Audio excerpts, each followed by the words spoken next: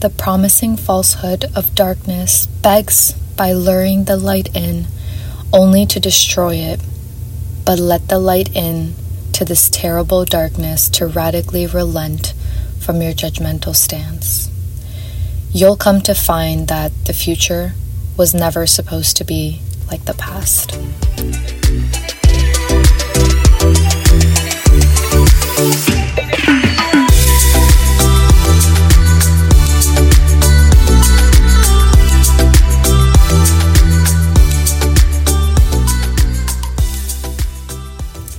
I'm so happy to be covering this topic because I love researching, learning, and preparing these deep dives into our minds and human behavior.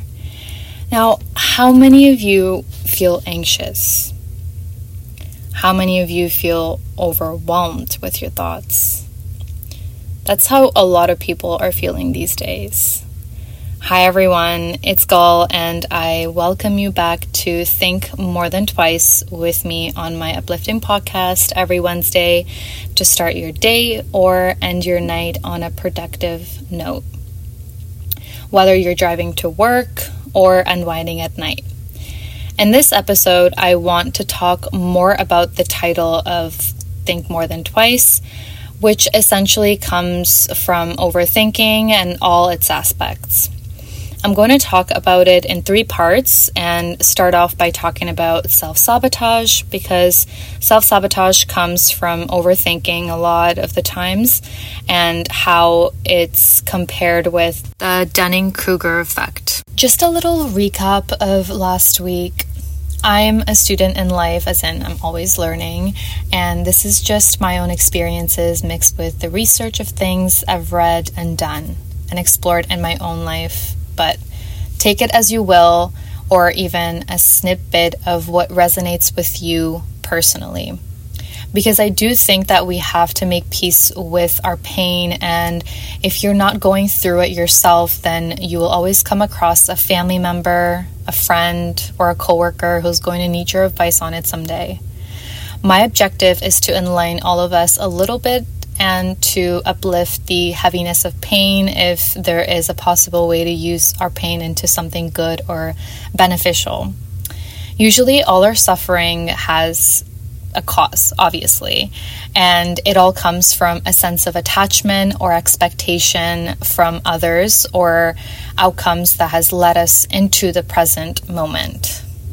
Just going back to my initial statement, what I meant by saying the promising falsehood of darkness begs by luring the light in only to destroy it is because we do that ourselves.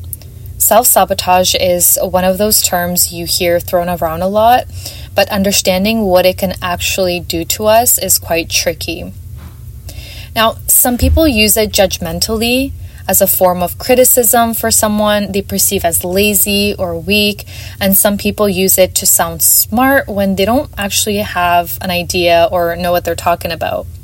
But really, it's when you undermine your own goals and values. You basically acknowledge that there's something out there that you genuinely want and believe is good for you, but then you do things that directly conflicts with that goal. And remember that this can be done consciously or unconsciously, depending on how aware you are of them.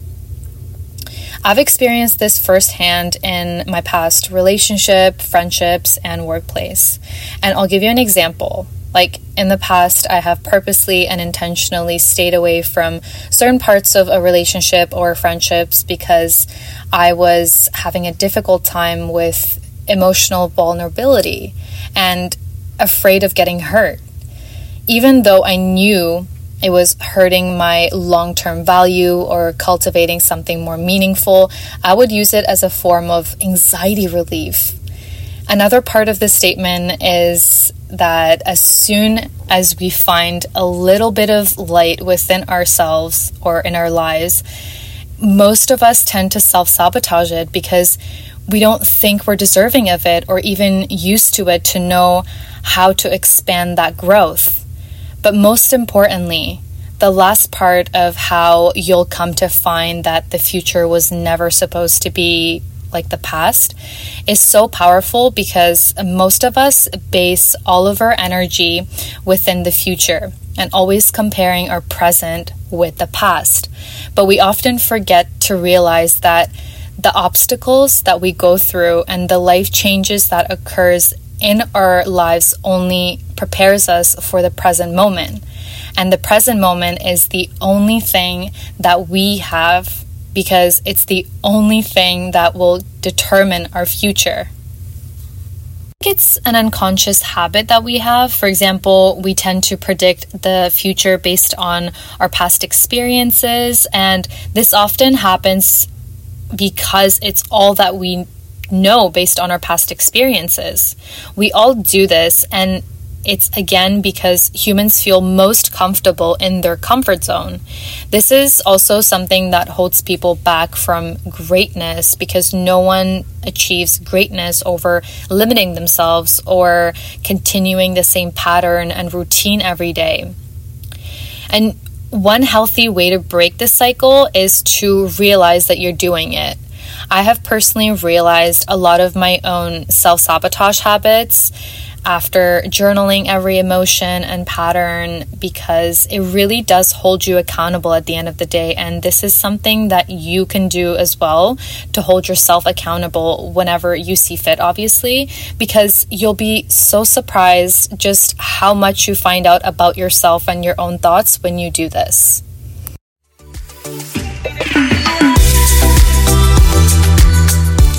So I want to tell you about the parts that you hear about and don't often hear about. There's a term called the imbalanced ego, which is essentially feeling better or worse than others. When people overestimate how little they actually know, and then there are those who overthink, where they overanalyze everything, which makes them question their own intuition. Really, it's negative talk. Negative talk is something that cuts you from your own intuition, because trusting yourself that you can't do something is itself something that comes from overthinking. Sometimes it's taking a simple situation and overanalyzing it so much to the point where it installs a negative mindset in your head. Then this goes so much deeper because you start to think about a lot of other situations the same way. Now, I want you to think about when it comes to giving advice to your friends. The reason why I said overthinkers always have the best advice is because you have the full perspective on it. But when it comes to your own abilities, you set limits based on a fear factor. It's almost like not seeing your own true potential. Overthinking can be so hard to distinguish between the anxiety and overthinking sometimes, because both can be submerging together a lot of the times.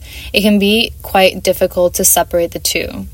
This is literally to the point where sometimes your made-up thoughts can become your reality, where you think to yourself whether certain situations really happened or not because you've thought about it so much. This comes from overanalyzing everything as well. For example, one sentence said to me will be translated into 20 different scenarios that could be or could have been if it's already happened. The part about overthinking where you stay up until 3 or 4 in the morning obviously sucks, and worrying about what's going to happen the next day, or in my case, checking and double checking or triple checking whether you locked your door or turned your oven off. It just sucks to spend all of your time stressing instead of living in the present moment.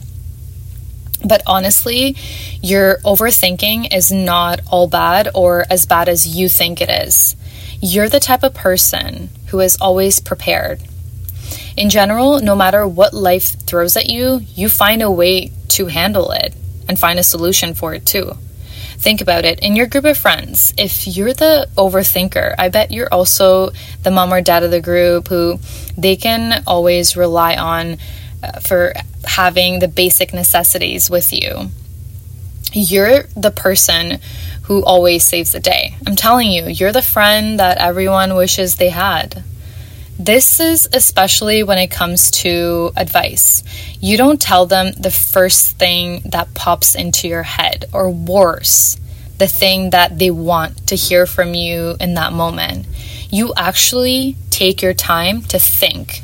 You take a second to step into their shoes or to try to figure out what the right move would be, because it has become a part of your thought process. So I bet that your friends love you because they know that they can always count on you for advice, and especially your parents too, because you always answer their call, or whether it's giving advice again. Today I'm here to validate your overthinking and tell you that it is okay to be an overthinker, because a lot of the times we don't realize how much more perspective we need in order to function. Like, you coming up with 10 possible ways or outcomes from a situation is normal. And this is literally a part of critical thinking that we were all taught in school. Why should it be wrong to have more than one outcome of a situation and more perspective over a situation? I want you to think about that. Oftentimes, when we overthink a situation, that's when we see all the possible outcomes and gain true perspective, because it's almost ignorant for other people to expect that there's only one way to think about certain situations. This is actually a big part of overthinking, where overthinkers often know where they went wrong. Whether you believe it or not, they're their own most harsh critic, because they realize their own mistakes and even come up with 10 different ways they can fix those things or better themselves at. There's another part of giving advice where overthinkers don't really have anything to say over a situation, because they're overthinking about it and they want to come up with the best possible answer. Now, I want to tell you, when it comes to giving advice to your friends, your advice really comes from your own experiences, as I mentioned earlier, and that's all that you know, because you've learned those things your own way. I believe that when you give advice based on your own experiences all the time, you're almost taking away the learning experience from the other person. So basically, it's almost good to just be a good listener too sometimes. So if you're an overthinker and you don't have the best advice to give in that moment, I'm telling you that's okay. Now, I'm not saying never give advice to anyone, but this is definitely a part of being an overthinker, where you just sit there and listen to the other person. But you have to realize just how powerful that is itself, to just being a great listener. That's free therapy, my friend. And you're also allowing and not limiting the other person from learning further about themselves. Remember that being able to trust yourself starts with acknowledging that you're safe for yourself. Remember that it can also work for you rather than against you. So please give yourself more credit on that.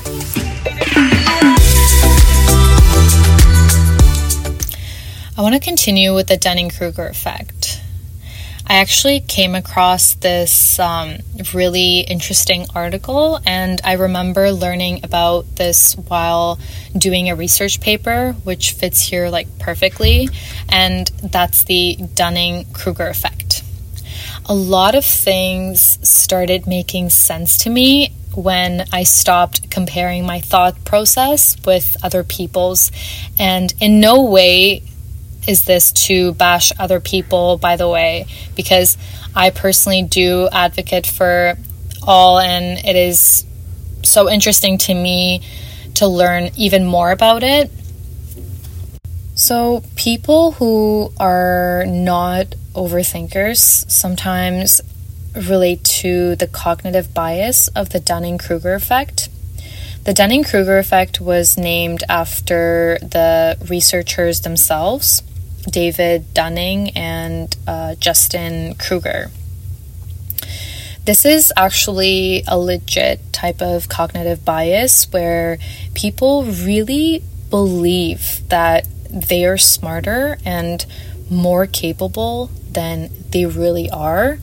Like, these people really do not possess the skills needed to recognize their own incompetence and wrongdoings. Essentially, they actually overestimate their own capabilities. Now, don't get me wrong, there's a side to this where it's absolutely beneficial because these people don't overthink it at all when it comes to taking risks, whether in business or relationships, in comparison to overthinkers who are too busy thinking about all the other outcomes of a situation rather than believing in their own abilities that are far stronger than a non-overthinker sometimes. This is also probably something that you have experienced in real life, maybe around a dinner table or something with family and not realize it. For example, when a member of your family begins spouting off on a topic, going on and on, boldly proclaiming that he or she is correct and that everyone else's opinion is stupid and wrong, uninformed, and just plain wrong. It may be plainly evident to everyone in the room that this person has no idea what they're talking about, yet they prattle on, blatantly obvious to their own ignorance. I swear I had so many professors like this in university too, where they would talk about a specific topic, and when it came to the students' opinions, everyone had to agree with them, or you're told off otherwise because the textbooks or their opinions said otherwise. The number of times my professors would get mad at me or be petty in our tutorials because I wouldn't agree with them and have my own opinion about something just makes me think that they also had this cognitive bias. And it's crazy to me that all along this could have been it, and it's not something that we're taught in school, because then would be going against the system or something. And mind you, tutorials are strictly and mainly for this specific purpose, to be sharing your own opinion and having an open discussion, an open conversation with your professor and other students in the classroom. But this wasn't the case all the time. People with this cognitive bias really are unable to recognize the skill and competence levels of other people, which is part of the reason why they consistently view themselves as better, more capable, and more knowledgeable than others, if you want to put it that way. But to put into perspective, these people are not only incompetent, but their incompetence robs them of the mental ability to realize just how inept they are. And again, incompetent people tend to overestimate their own skill levels, fail to recognize the genuine skill and expertise of other people, or fail to recognize their own mistakes and lack of skills. All in all, overthinkers underestimate their own abilities. Meanwhile, the non-overthinkers overestimate their knowledge and abilities. I wanted to end off the episode on a really interesting and fun case study I came across. Well, not that fun, but definitely interesting. It was titled, Would you rather endure electric shocks or sit alone with your own thoughts for 15 minutes? So men and women were both asked the same question, whether they would sit alone with their own thoughts or they could endure electric shocks. And you'd be surprised to find that 60% of men chose to endure electric shocks rather than sit with their own thoughts, and 30% of women chose to endure electric shocks rather than sit with their own thoughts. And to me, that was so fascinating because they were genuinely just incapable of sitting with their own thoughts but rather instead, endure electric shocks. I mean, I just wanted to point that out because I want overthinkers everywhere to just give themselves more credit because you're doing such hard work that most people can't do. So yeah, there you have it. I mean, a little bit of perspective on all sides of overthinking. Thank you so much for listening to me again, and I am so grateful, so happy that you're here. I cannot wait to talk to you again next week. I hope that we continue to find light and more perspective together.